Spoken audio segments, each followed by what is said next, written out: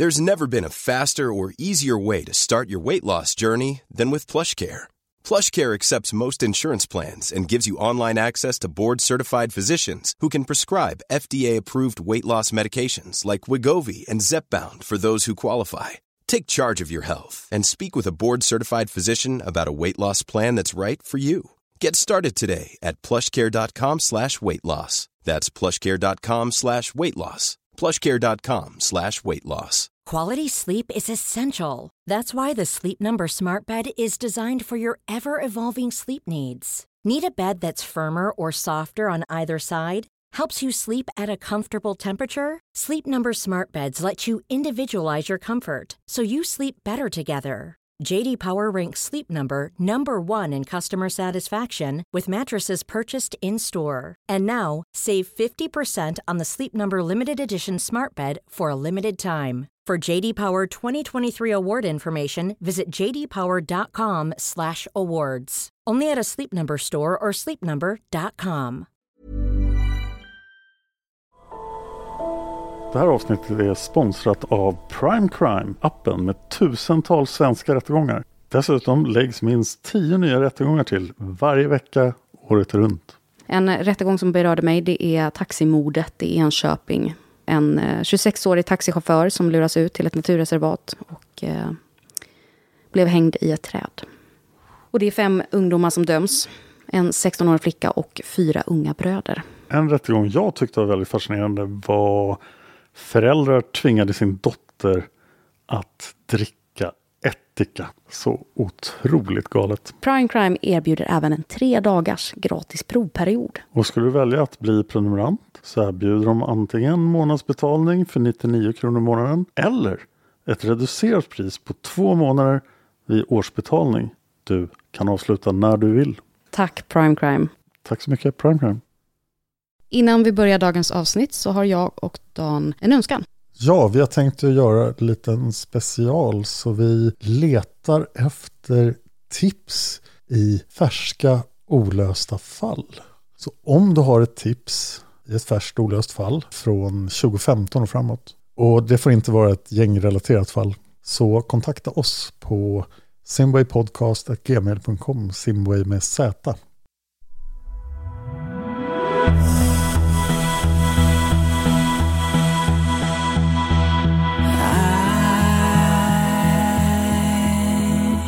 I'm in a killing state of mind, 'cause I live in a world that is left behind,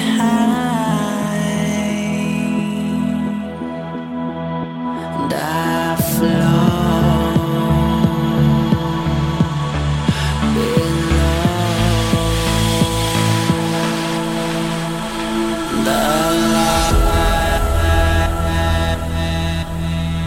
Du lyssnar på Mördarpodden, en podcast av Dan Hörning och Josefin Måhlén. Intro och bakgrundsmusik görs av Erik Segerstedt.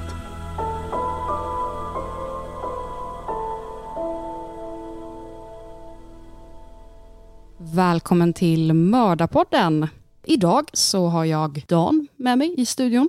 Hej du. Och någon mer? Ja, idag har vi en gäst och det är ingen mindre än läkaren, poddlegenden, upphovsmannen bakom podden Kalla fall och den direkta anledningen till att det finns fler än 37 avsnitt om Sven Sjögren i min podd Olösta mord. Det är Urban Järdek. Hej Urban. Hallå där. Tjena. Kul att vara här. Kul att ha dig här. Superdetektiv glömde du i listan. Jag har superdetektiv, hedersgrävande journalist av Leif GW Persson utsedd till utredare. Ja, precis. Ja. Lite så. Det är mäktigt att ha det här. Kul att höra. Har du någonting att tillägga till din introduktion? Nej, egentligen inte. Detektiv och sådär. Vi hittar ju mänskligt skelett, men vi hittar ju tyvärr inte rätt mänskligt skelett. Så att mest detektiv tycker jag väl inte riktigt att det har kommit upp i än, men lite amatördeckare kan man väl ändå kanske gå under i alla fall. Ja, i 2 år har vi letat efter Sven Sjögren. Det började i Olösta mord, där Urban erbjöd sig att skriva 3 avsnitt som senare blev fler än 37. underskattade hur mycket det krävdes för att berätta den här historien faktiskt. Och sen blev det en egen podd, Kalla fall. Berätta lite om den. Ja, nej men alltså det var ju så kul det här med att hålla på med podd. Så att jag och min researchkollega Tobias von Braun då, vi beslutade att vi kör vidare på det här och sätter upp lite egen låda. Och det var ju naturligt då att utgå från just Sjögrenfallet som vi hade jobbat så mycket med. För det fanns ju en hel del grejer kvar där som vi ville kolla upp. Vi ville ju kolla upp den här soptippen bland annat, som vi hade fått in nya uppgifter som gjorde gällande att kroppen efter den här mannen som försvann Sjögren, att den kunde hamnat där. Och efter det har vi helt enkelt bara kört vidare och börjat researcha i andra fall. Så att just nu så håller vi för fullt på med research i det här hotellmordet, mordet på Visby hotell.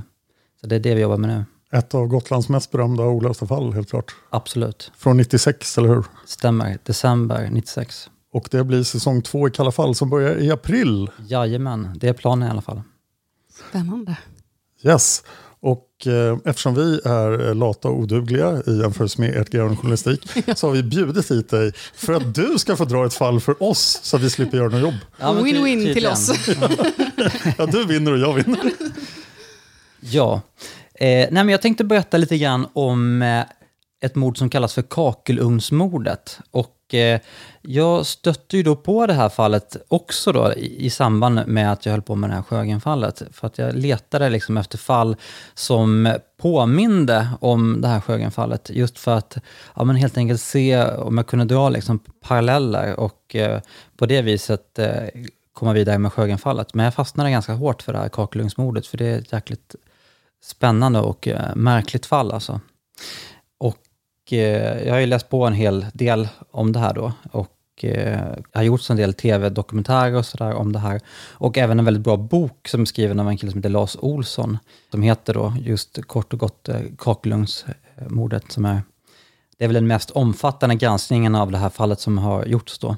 Och den är då både baserad på själva polisutredningarna och de dokumenten. Men även faktiskt en del andra dokument som man lyckas få tag på, rättspsykiatriska utlåtanden och mordoffrets dagboksanteckningar och till och med då intervjuer med mördaren.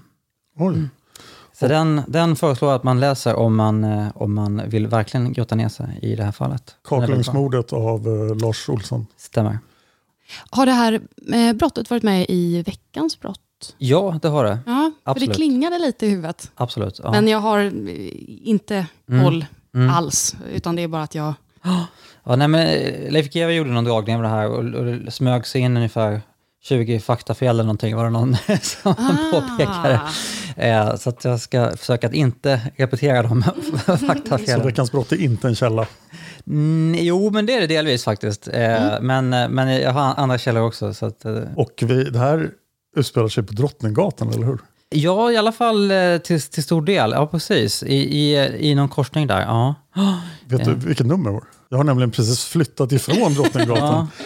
Och jag fick uppfattningen att det här är mitt emot Spökparken. Precis. I Drottninggatans slut. Vi ska se här. Hörnet Kungstensgatan, Drottninggatan. Ja, det är de faggorna. Nästan precis där jag bodde förut helt enkelt. Oj. Just nu ligger ett annat hus där, men det kommer vi komma in på, för det är faktiskt en del av storyn.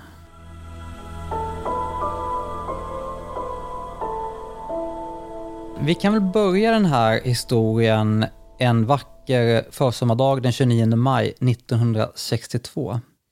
Vi befinner oss då på restaurang Hasselbacken på Djurgården. Och där hade då samlats ett gäng äldre herrar som är alla i ungefär samma ålder. Egentligen närmare bestämt exakt samma ålder. De är nämligen ganska precis 69 år gamla allihopa. Är någon klassåterträff? Stämmer bra, precis. Ja. Det är alltså då 50 år sedan de tog studentexamen. Så det är därför de har kört en liten återträff. Och de är då gamla studenter från något som heter Beskovska skolan. Något som någon känner igen? Nej, jag tror den är nedlagd. Och någonting med Elsa från Beskov? Alltså, oklart alltså. Det är nog någon annan Beskov skulle jag tippa på. Men i alla fall, alla som skulle vara på den här träffen var inte där. Vissa hade kanske gått bort innan och sådär, eller lämnat återbud. Olika anledningar. Men det var en person som särskilt var saknad då på den här återträffen. Det var då tandläkaren Robert Aspelin, hette han. Och den person som hade ordnat den här återträffen, som kallas för direktör Graukob, han hade nämligen pratat med den här Robert bara någon månad innan och då övertalat honom att han skulle stå för underhållningen den här kvällen. Så att han var väldigt förvånad att han inte dök upp. Vad skulle Robert göra? Ja, han var ju lite så här, han hade varit klassens roliga kille liksom under utbildningstiden. Så att han skulle köra några pianostycken och dra liksom ett par glada visor under kvällen. Vad härligt. Men den här direktör Graukob i alla fall, han hade ju redan innan den här träffen hört av sig till Robert för att gå igenom programmet inför kvällen och sådär. Men han hade liksom inte lyckats få tag på honom. Han hade inte svarat i telefonen. Han hade till och med gått hem till honom och knackat på dörren, men ingen hade öppnat. Så han hade börjat bli lite fundera, vad kan ha hänt här egentligen? Så han hade faktiskt till och med hört av sig till polisen för att fråga lite om råd, vad man skulle göra i en sån här situation. Men polisen tyckte att han har säkert bara åkt bort lite grann eller sådär. Vi avvaktar. Det låter ju som att det finns en reell risk att han skulle kunna bli sjuk och ligga i sjukhem eller till och med död. Ja. Jo, det kan man tycka. För han bor själv, eller hur? Han bodde själv Ja. i en liten etta på Östermalm. På Östermalm? Jajamän. Var inte på Drottninggatan? Nej. Nej, Nej, vi kommer till Drottninggatan. Vi kommer till Drottninggatan, just det, nu fattar jag. Men i alla fall den här direktör Graukob då, han hade ju in i det längsta hoppats att Robert skulle dyka upp på den här återträffen. Men det gjorde han alltså inte. Så att då började den här direktören bli ännu mer orolig. Men det dröjde ända till midsommardagen innan han till slut beslutade sig för att gå till botten med vad egentligen som hade hänt då, hans kompis. För då fick han nämligen ett samtal från en fru Bäcklund som var en kvinnlig bekant till Robert Aspelin, som ofta brukade hjälpa honom med lite enklare sysslor i den här lilla ettan som han bodde på Östermalm. Och hon berättade då att hon inte heller hade hört någonting från Robert ända sedan april månad. Och nu hade de vaknat mitt i natten av en hemsk mardröm och hon hade drömt att han låg död i badkaret. Så att då ringde direktören till polisen och nu propsade han på att nej, men nu måste vi ändå göra något och kolla upp det ordentligt. Så att polisen kom och hämtade upp honom och fru Bäcklund och så körde de till Roberts lägenhet. Och de började med att knacka på dörren, kan jag anta. Men det var ju såklart ingen som öppnade då. Nästa steg, vad blev det tror du? Att ta sig in i lägenheten. Nej, Prata med portvakten. De började med att lukta in genom brevlådan. Smart. För tyvärr är det ju så att äldre personer ofta hittas döda av naturliga orsaker. Ja, det var någon fall helt nyligen. Det var någon som har legat i 4 år. Ja, jo, jag läste det också det. Så att 2 månader är det är länge, men det är inte längst. Nej. Och med tanke på att det här var på sommaren då så borde man ha känt en väldigt speciell doft när man luktade in där. Men de kände ingenting speciellt. Känns som det har även varit utanför lägenheten att det hade luktat lite. Jo, det kan man nog att någon granne borde ha kanske uppmärksammat här. Men därefter då så bröt de upp dörren och de gjorde egentligen inte så mycket annat än att kolla runt lite grann. Där inne kunde konstatera att Robert i alla fall inte fanns i lägenheten. Lägenheten var ostädad, men det var liksom inget som var ovanligt för Robert Aspelin. Han var lite grann som Sven Sjögren på många sätt och vis, som man kan höra om i Olösta mord och i Kalla fall då. Så vi pratar någon som lever ensam, inte har mycket sociala kontakter och kanske inte har städning som sin största hobby. Exakt, precis så. Men man kunde i alla fall då konstatera att hans pyjamas låg på sängen och det enda som saknades i lägenheten vad man kunde se då var hans kostym, hatt, käpp, överrock. Man kunde också se att datumbladet på hans almanacka som var vid köksbordet, så var det datumbladet från den 19 april var avrivet. På det här datumbladet så fanns det då en anteckning om att han skulle äta lunch med en herr Rodius klockan 13. Och nedanför anteckningen så fanns det ett kryptiskt tillägg. Nämligen, icke ta baktrappan. Icke ta baktrappan. Ja. Icke ta baktrappan. Av den här undersökningen då, så verkar det som att Robert Aspelin helt enkelt hade stigit upp, klätt på sig, gått hemifrån och sen aldrig kommit tillbaka. Då tänker man väl att polisen, de borde ju nu kanske sätta igång en ordentlig utredning för att liksom, gå till botten med vad som hade hänt egentligen. Men tror du de gjorde det? Nej, uppenbarligen inte eftersom du säger så här.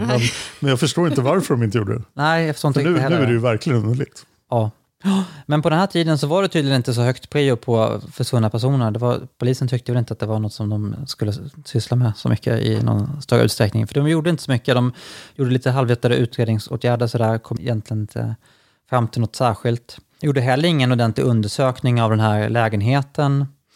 Till råga på allt då så blev hyresvärden, han började bli förbannad då när det inte längre kom in någon hyra då. Så att han blev vräkt i sin frånvaro. Så att alla hans tillhörigheter, Roberts tillhörigheter, packades då ner i lådor och skickades till ett förråd för magasinering. Så där samlades då alltså hans då fåtal tillhörigheter från hans liv som inte hade varit helt enkelt. Så vi kan ju gå in lite grann då på vem den här Robert Aspelin egentligen var. I Lars Olssons bok om fallet då så kan man ju läsa en hel del om Roberts bakgrund. Hans pappa hade varit en framstående läkare i Stockholm. Hans mamma hade dött bara någon vecka eller bara några dagar efter att han föddes. Pappan hade gift om sig. Sen hade han och hans stora syster då växt upp i en pampig våning på Östermalm. Som ung så var han intresserad av film och teater och musik och sådär och hade egentligen haft en dröm då om att bli skådespelare. Men hans pappa tyckte inte att det var någonting som passade hans son utan han tyckte ju då att han självklart skulle bli läkare som sin far. Så att mot sin vilja tvingades därför Robert att börja läsa medicin på Karolinska institutet. Där jag också har pluggat en gång faktiskt. Men Robert han passade inte alls som läkarstudent. Han var nämligen gravt hypokondrisk. Oj, ja. Så varje gång han läste om en sjukdom på utbildningen så trodde han att han hade den. Exakt. Gick till och med en gång så långt att han uppsökte sjukhuset för att han ville utesluta möjligheten att han hade blivit gravid. Det hade han inte blivit. Jag tänkte dra någonting om böldpest eller något, men graviditet verkar ju ännu osannolikt. Nej, men precis. Han läste om en sjukdom, då dröjde det inte länge innan han uppvisade samtliga symptom på den sjukdomen. Man kan ju fråga sig vad han hade gjort som fick honom att tro att han var gravid. Ja, det undrar jag också faktiskt. Det framgick inte alltså. Men han känns lite känslig på sätt och vis. Alltså lite i det här med teater och uttrycka sig och så hamnar han här på läkarlinjen han inte vill gå på och så har han lite ångestproblematik. Absolut, precis så. En annan sak som egenskap som han hade var att han inte tålde att se blod överhuvudtaget. Utan då simmade han som en fura liksom. Men du som är läkare. Ja. Jag hörde att annars när vi får panik och sånt, då höjs ju pulsen. Men när man ser blod och folk som har väldigt så här, blodfobi, anledningen till att man svimmar är för att pulsen slår långsammare för att det är så här en överlevnadsinstinkt hos kroppen att blöder jag så ska det liksom slå långsammare så vi inte ska putta ut. Är det bara bullshit eller stämmer det? Du, jag vet faktiskt inte, men jag tycker att det rimmar väldigt bekant och det låter ju väldigt logiskt. Ja. Alltså. Ja, just att om man ser blod, då ska pulsen stanna ner, för det kan vara ett eget blod. Ja, men precis. Ja, det kan nog mycket väl vara så. Och jag har ju faktiskt också vid ett tillfälle, inte svimmat, men väldigt, väldigt nära när jag såg väldigt mycket blod. Men för de flesta, jag skulle säga att säkert 90% av alla läkare går igenom det någon gång. Men för de allra flesta så går det över. Men för Robert så gjorde ju inte det. Utan det blir bara värre och värre egentligen för varje gång han såg blod. Vänta nu, vad hände när du såg en massa blod? Det var med på någon sån här obduktion alltså. Och man började såga i någons skallben. Och då kände jag hur blodtrycket började sjunka. Så jag fick gå ut och lägga mig på en bänk och sen äta en punschrulle som de hade ställt ut där. De var väldigt generösa med fikat just på obduktionskursen.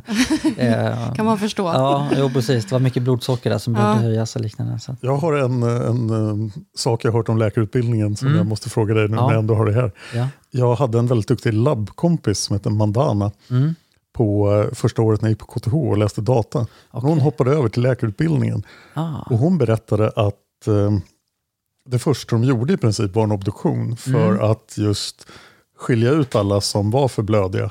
Så att de skulle fatta att det här skulle de råka ut för blödiga. Ja, alltså det är ju inte uttryckligen sagt så. Men man har ju obduktionskursen eller snarare dissektionskursen heter den i första halvåret där.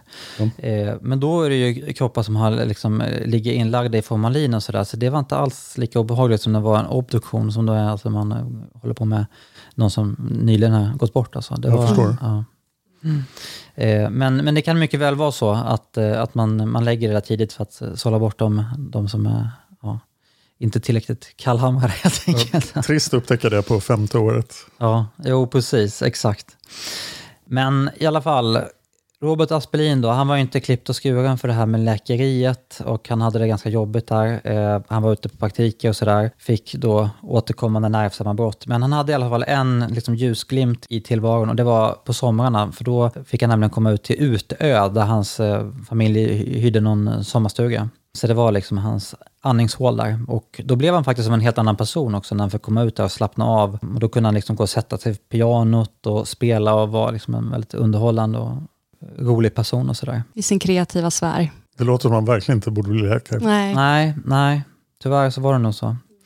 Och han hade då också träffat på någon trevlig dotter till någon apotekare och som han inledde något förhållande med och sådär. Men tydligen var den här tjejen, hon var liksom inte för fin då för den här pappan återigen, så att han fick inte fortsätta träffa henne. Nej. Och efter det så skulle han ju då förbli ungkarl resten av livet. Tragiskt. Ja.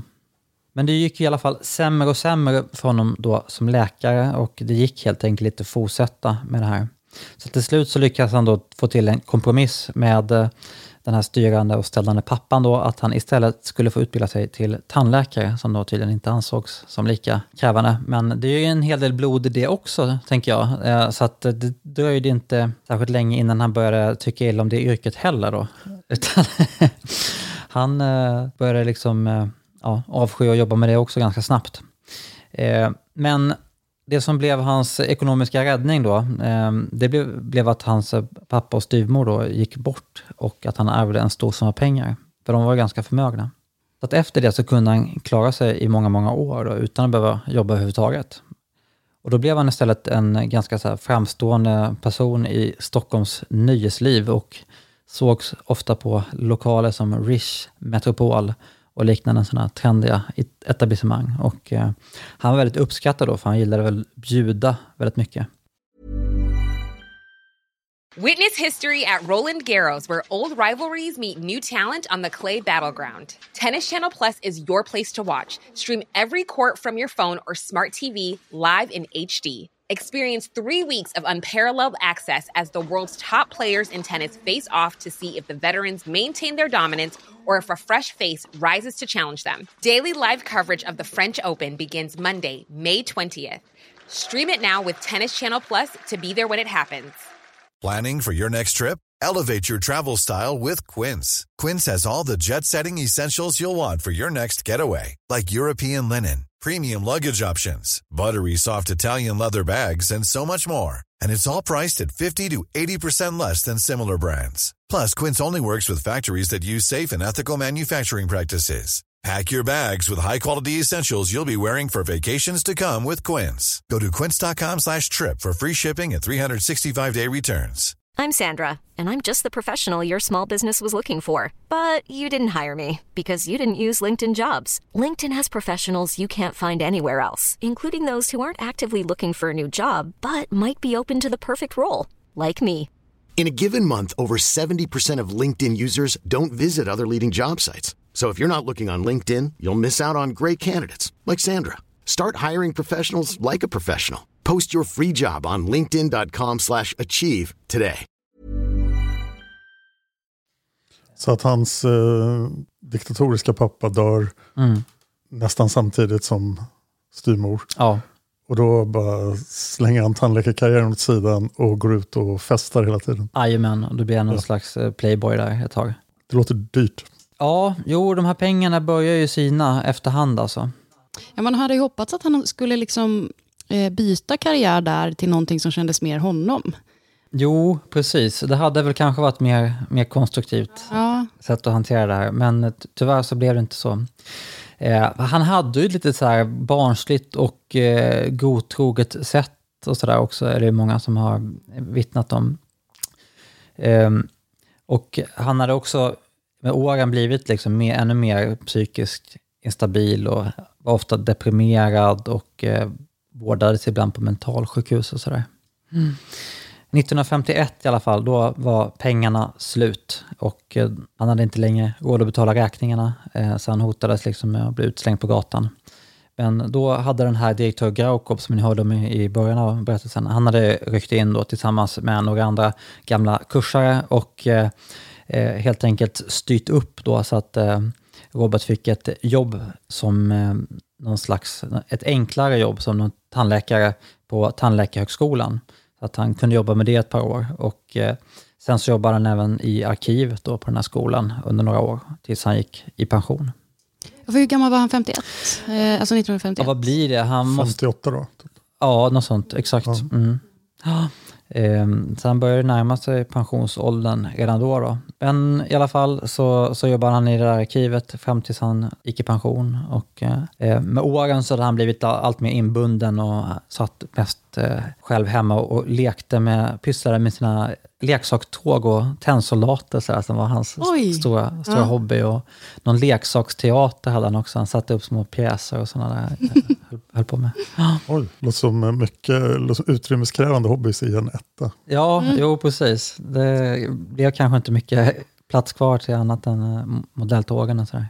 Så att i början av 60-talet då hade han liksom blivit lite av ett så här känt original i Stockholm. Det var folk som kände igen honom på gatan. För han stack ut ganska mycket, för han var nästan 2 meter lång. Sen hade han också blivit halt efter att ha blivit påkörd av en spårvagn eller något i den här stilen. Och efter det så hade han också blivit så här permanent rädd också för att skada sig. Så han gick liksom väldigt försiktigt så här, och tittade sig runt hela tiden. Och så här, så att han upplevdes liksom som en så här märkligt inslag i stadsbilden. Han kom där liksom försiktigt gående. Och det måste ju sticka ut ganska mycket. 2 meter lång, haltar lite, tittar sig paranoid omkring. Ja, så det var väldigt många som kände igen honom. Och det är också lite grann som Sjögren då från Sjögrenfallet, som också var väldigt känd person i Visby när han gick runt på sin gröna overall och var extremt kraftigt byggd och muskulös och stack ut. Och säkert en mjölkmustasch av och till också. Den här utredningen då som ändå hade legat på is ett tag. Man hade som sagt gjort lite halvhjärtade försök att följa upp en del grejer, men sen inte kommit någon vart. 1,5 år senare så började det faktiskt hända lite saker i den här utredningen. För då hade nämligen Stockholms rådhusrätt utsett en god man som skulle ha hand om hans bouppteckning och sådär. Och det var då en fru Dolk, hette hon, som skulle göra liksom en inventering av hans tillhörigheter och sådana saker. Ungefär samtidigt så var det en legendarisk kriminalkommissarie som hette Gösta W. Larsson, kallad G.V. Larsson, som hade börjat titta på det här fallet lite grann också. Han hade hittat det här i en mapp över liksom ouppklarade försvinnanden. Han hade börjat bläddra i det här och tyckte det var lite skumt, det här fallet. Det är faktiskt den här G.V. Larsson då som står som modell tydligen till polisen Martin Beck i de här Sjöwall-Wahlöö-historierna och ungefär 1 miljon andra tv-historier efter det. Så han började kika på det här tillsammans med en kollega som heter Gösta Palmqvist. Så de började liksom, dra i lite trådar. Och de fick ju ganska snabbt kontakt då med den här gode mannen för Dolk. För att hon som sagt hade börjat göra liksom en utredning av hans ekonomi och sådär. Suttit och värderat Märklin-tåg. Ja, precis. Men hon har i alla fall konstaterat att hans likvida tillgångar de utgjordes av 114 kronor som han hade på Handelsbanken. Så att han var alltså närmast helt pank. Men poliserna då förhörde ju den här gamla bekanten, direktör Graukob. Och när de nämnde då att Robert han hade ju inte så mycket pengar, då liksom, va? Vad pratar de om? Då kunde nämligen direktör Graukob, han kunde berätta att bara något år innan Robert Aspelin försvann så hade han fått ärva en mycket stor summa pengar efter sin syster som också hade gått bort då. Jaha. Och hon hade förvaltat arvet bättre än vad han hade gjort. Det hade hon gjort. Och hon var dessutom ganska känd så här, barnboksförfattare. Och hade liksom inga egna barn och sådär. Så hon hade en stor summa tillgångar. Vad hette hon? Hon hette Signe Aspelin. Så det kan man googla på och få upp hennes gamla böcker. Ja. Faktiskt. Jag tycker att man har sett dem där i något sammanhang innan. Alltså. Så hette någonting i stil med I leksakslandet. Ska man tjäna pengar som författare så ska man skriva barnböcker. Ja, det är så. Eller deckare. Det är så, ja. Jag har försökt skriva annat, det gick inte så bra. Deckare för barn, det måste ju vara den ultimata inkomst. Ja. Det finns ju många sådana. Ja, i alla fall. Så att den här direktör Gaukop, han ställde sig då väldigt frågande till att han bara skulle ha 114 kronor. Just med tanke på att han ganska kort innan han försvann så hade han ärvt stor summa pengar. Utredarna ställde sig då frågan vart de här pengarna egentligen har tagit vägen. De gick ju då till Handelsbanken där Robert hade haft sina pengar insatta för att försöka reda ut vart de hade tagit vägen. Så att de blev då invisade till en bankjurist som hade varit Roberts personliga bankman. De började fråga ut honom och han kunde då berätta att Robert innan han försvann så hade han sålt av alla sina värdepapper och successivt helt enkelt tagit ut pengarna ur banken. Och sen en dag så hade han helt enkelt bara slutat dyka upp. Men vart Robert eller pengarna hade tagit vägen, det kunde han inte säga. Men han visste att Robert gillade att resa, för det hade han ofta pratat om. Och han hade pratat om att åka till Danmark och han hade även sagt att han hade funderingar på att åka till Rhodos. Så att där kanske han hade åkt. Vet man om Robert faktiskt hade rest mycket eller inte? Han hade rest en del till Danmark, det hade han faktiskt gjort. Men till Rhodos var det ingen som hade hört att han skulle ha rest. Så att utredarna, de nöjde sig inte med det här utan de fortsatte gräva i de här ekonomiska situationen. Alltså, man undrar ju också bara lite vad som, för hittills, eller vi vet ju att titeln avslöjar att det inte bara är en liksom Rhodosresa som han har... En Rhodosresa som gått snett. Nej, men precis. Men från början så ser de så här, okej, någon som har haft mycket pengar, som har gjort sig av med dem, som verkar kanske lite... Ja, där kanske man tror att det är en sorglig historia, att han tagit på sig sina finkläder och avslutat sitt liv kanske. Ja, det var nog säkert kanske mycket det också som gjorde att utredningen inte kom igång så ordentligt i början, att man kanske förutsatt att det rörde sig om en självmordshistoria.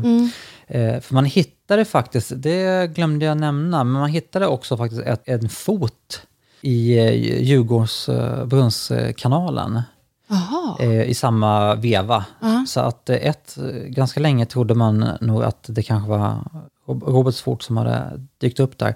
Men problemet var bara att det var typ storlek 43 och Robert hade typ storlek 46. Så det kunde man ganska snart utsluta. Sen vet jag inte om man någonsin identifierade var den där foten kommer ifrån. Eller om det är fortfarande olöst kanske. Men absolut var det nog så att man misstänkte att det kunde vara ett suicid, självmord bakom det här. Att det kan ha en förklaring till att det tog så långt. Och sen när de får fram det här så tänker man ju att han kanske har gjort någonting som han inte borde och ska fly landet. Eller bara att han har tröttnat på sitt liv och bara nu sticker jag. Ja. Men det är ju bra att de fortsätter och leta att de inte... Jo, precis. Ja, men de vill ju gå till botten med när han har tagit ut de här pengarna och vad han i så fall hade gjort av med dem och sådana saker. Så de kunde i alla fall konstatera att sedan början av mars 1961 fram till mitten av april 62 så hade han tagit ut sammanlagt nästan 1,5 miljon i dagens penningvärde.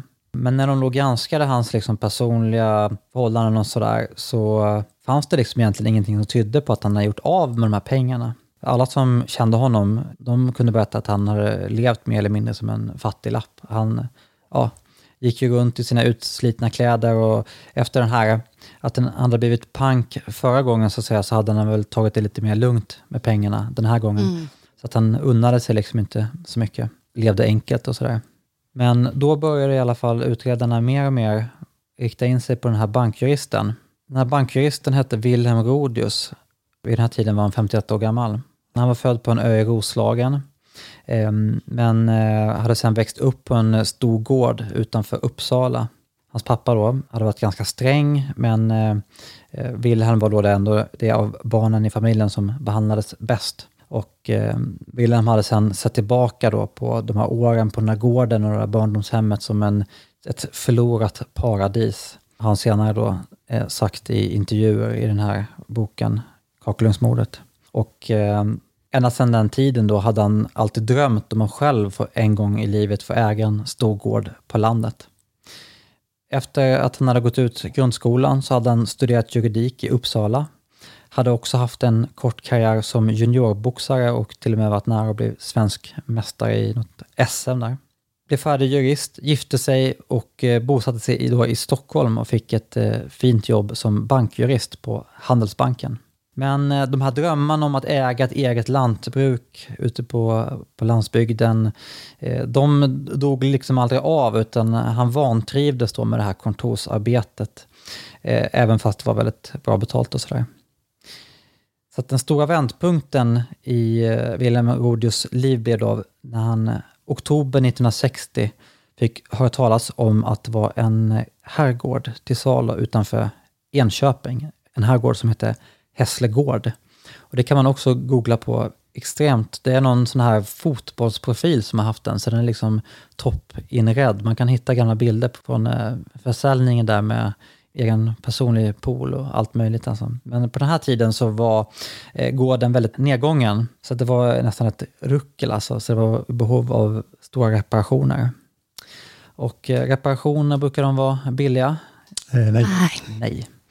Så att de här reparationerna, de blir ju då allt mer kostsamma. Det var golv som fick rivas upp och det var tak som skulle tätas och badrum som skulle renoveras och allt möjligt.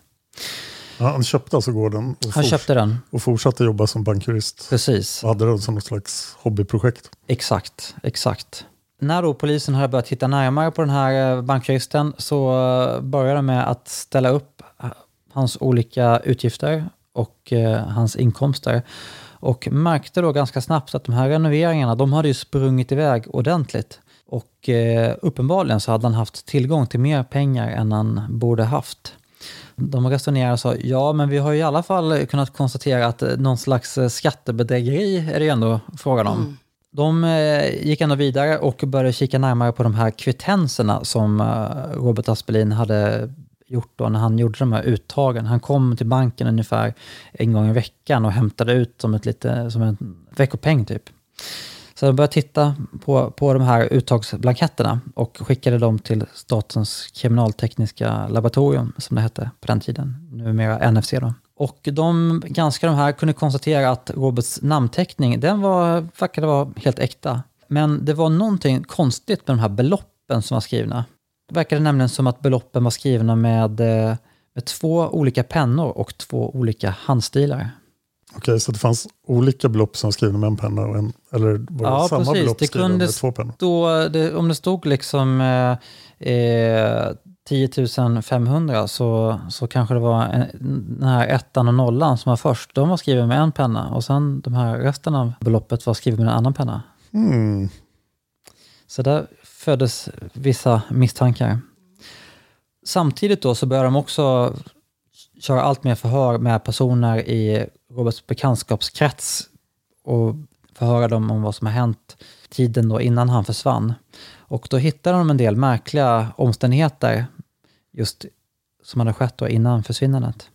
Den här fru Bäcklund, hon kunde till exempel berätta att hon hade träffat på Robert och att han då hade ett stort bandage runt huvudet. Och hon hade frågat, men vad i all sin dag har hänt? Och då berättade han att han hade ramlat och slagit sig i en banktrappa. Och han hade berättat att han hade gått ut bakvägen från banken tillsammans med sin gode vän bankmannen. Plötsligt så hade bankmannen snubblat och ramlat rakt in i honom så att han själv hade då flugit med full kraft nerför banktrappan och skadat sig rejält då. Ta inte baktrappan. Precis. Polisen drog direkt den parallellen till den lilla anteckningen där. Men han hade i alla fall överlevt det där och blivit ordentligt mörbultad av det där då. I de här anteckningarna som Robert hade fört då så var det liksom ett återkommande tema just det här med banktrappan. Och precis som du sa då, glöm aldrig fallet i banktrappan, gå aldrig först, gå alltid sist. Ta aldrig bakvägen och liknande anteckningar fanns det liksom överallt skrivna i hans olika dagboksanteckningar och sådär. Ja just det, han var ju också väldigt rädd för att ramla och allting sånt också. Så att, precis, så att han blev ju knappast mindre skraj för det av det här. Ja. Men han verkar i alla fall övertygad om att det var några olyckshändelser där.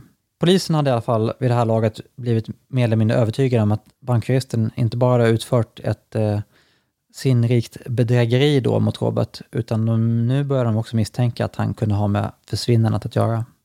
Men det här var ingenting de bevisade, men de beslutade sig ändå för att nu var det dags att agera.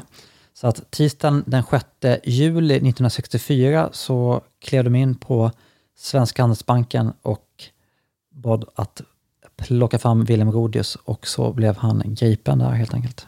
Och då hade det alltså gått över 2 år sedan Robert Aspelin försvann. Ja, det känns som att han kunde göra det här mycket tidigare om de bara hade intresserat sig för fallet. Det känns lite som det, ja. Så bra GV. Men man plockar in honom då till stationen och börjar ju då med att förhöra honom om hans kontakt då med Robert Aspelin och varför han har tagit ut med pengarna och vad han skulle göra med dem och sådär. Börjar mangla honom ganska rejält då. Och när då poliserna märkte att han blev allt mer osammanhängande i sina svar, så konfronterades han då med resultatet för de här kriminaltekniska undersökningarna, och att man då starkt misstänkte att han hade ändrat på summorna på kvittenserna och stoppat mellanskillnaden i egen ficka och använt det till sina husrenoveringar. Step onto the legendary clay courts of Roland Garros, where the world's best players battle it out at the French Open for a chance to win a Grand Slam title. Tennis Channel Plus is your place to watch. Stream every court from your phone or smart TV live in HD. See the action unfold as legends fight for glory and new rivalries emerge. Daily live coverage begins Monday, May 20th, with match replays on demand so you never miss a moment. From the first serve to the final point, Roland Garros promises unforgettable moments and new chapters in tennis history. Stream now with Tennis Channel Plus to be there when it happens. Ever catch yourself eating the same flavorless dinner 3 days in a row? Dreaming of something better? Well, HelloFresh is your guilt-free dream come true, baby. It's me, Keke Palmer. Let's wake up those taste buds with hot, juicy pecan-crusted chicken or garlic butter shrimp scampi. Hello Fresh.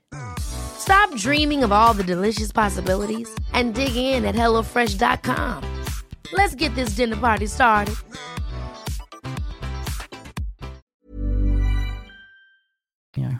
Rodius, han bad då att få rådgöra i enrum med sin advokat som han hade fått fram där. Och efter en halvtimme så förklarade Rodius att han var beredd att erkänna att han hade då förskingrat de här pengarna. Men då gick ju polisen vidare med försvinnandet. Och de tycker då att det är väldigt lägligt att Robert försvann just efter att han blivit utsatt för det här bedrägeriet.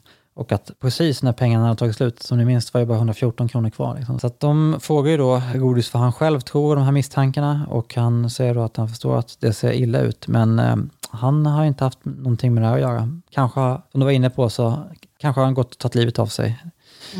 Polisen tar upp då det här händelsen i banktrappan och vad som egentligen hände där. Och han kan ha berättat att jag råkade ramla in i honom och sen så hjälpte jag honom till sjukhuset och pysslade till och med om honom och kom hem med lite soppa och sådär för att han skulle klara sig dagarna efter att han hade skadat sig.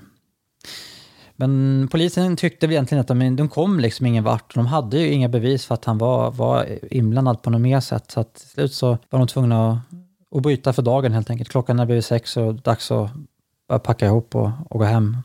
Och bosätta dagen efter. Men då bad Rodius att ännu en gång få prata i enrum med sin advokat. Och de satt där inne ett tag. Sen kom advokaten ut. Och då var han ganska blek i ansiktet. Och sa till polisen att det blir nog så att ni är tvungna att stanna kvar ett tag till här. För ärendet har tagit en ny vändning. När polisen började prata med Rodius igen då, så förklarade han lugnt och sakligt att han nu utan förbehåll önskade avlägga en fullständig bekännelse för mordet på tandläkare Aspelin.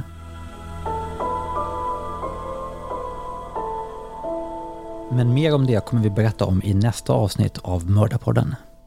Spännande! Ja, då ses vi nästa gång med mer om kakelugnar. Det gör vi.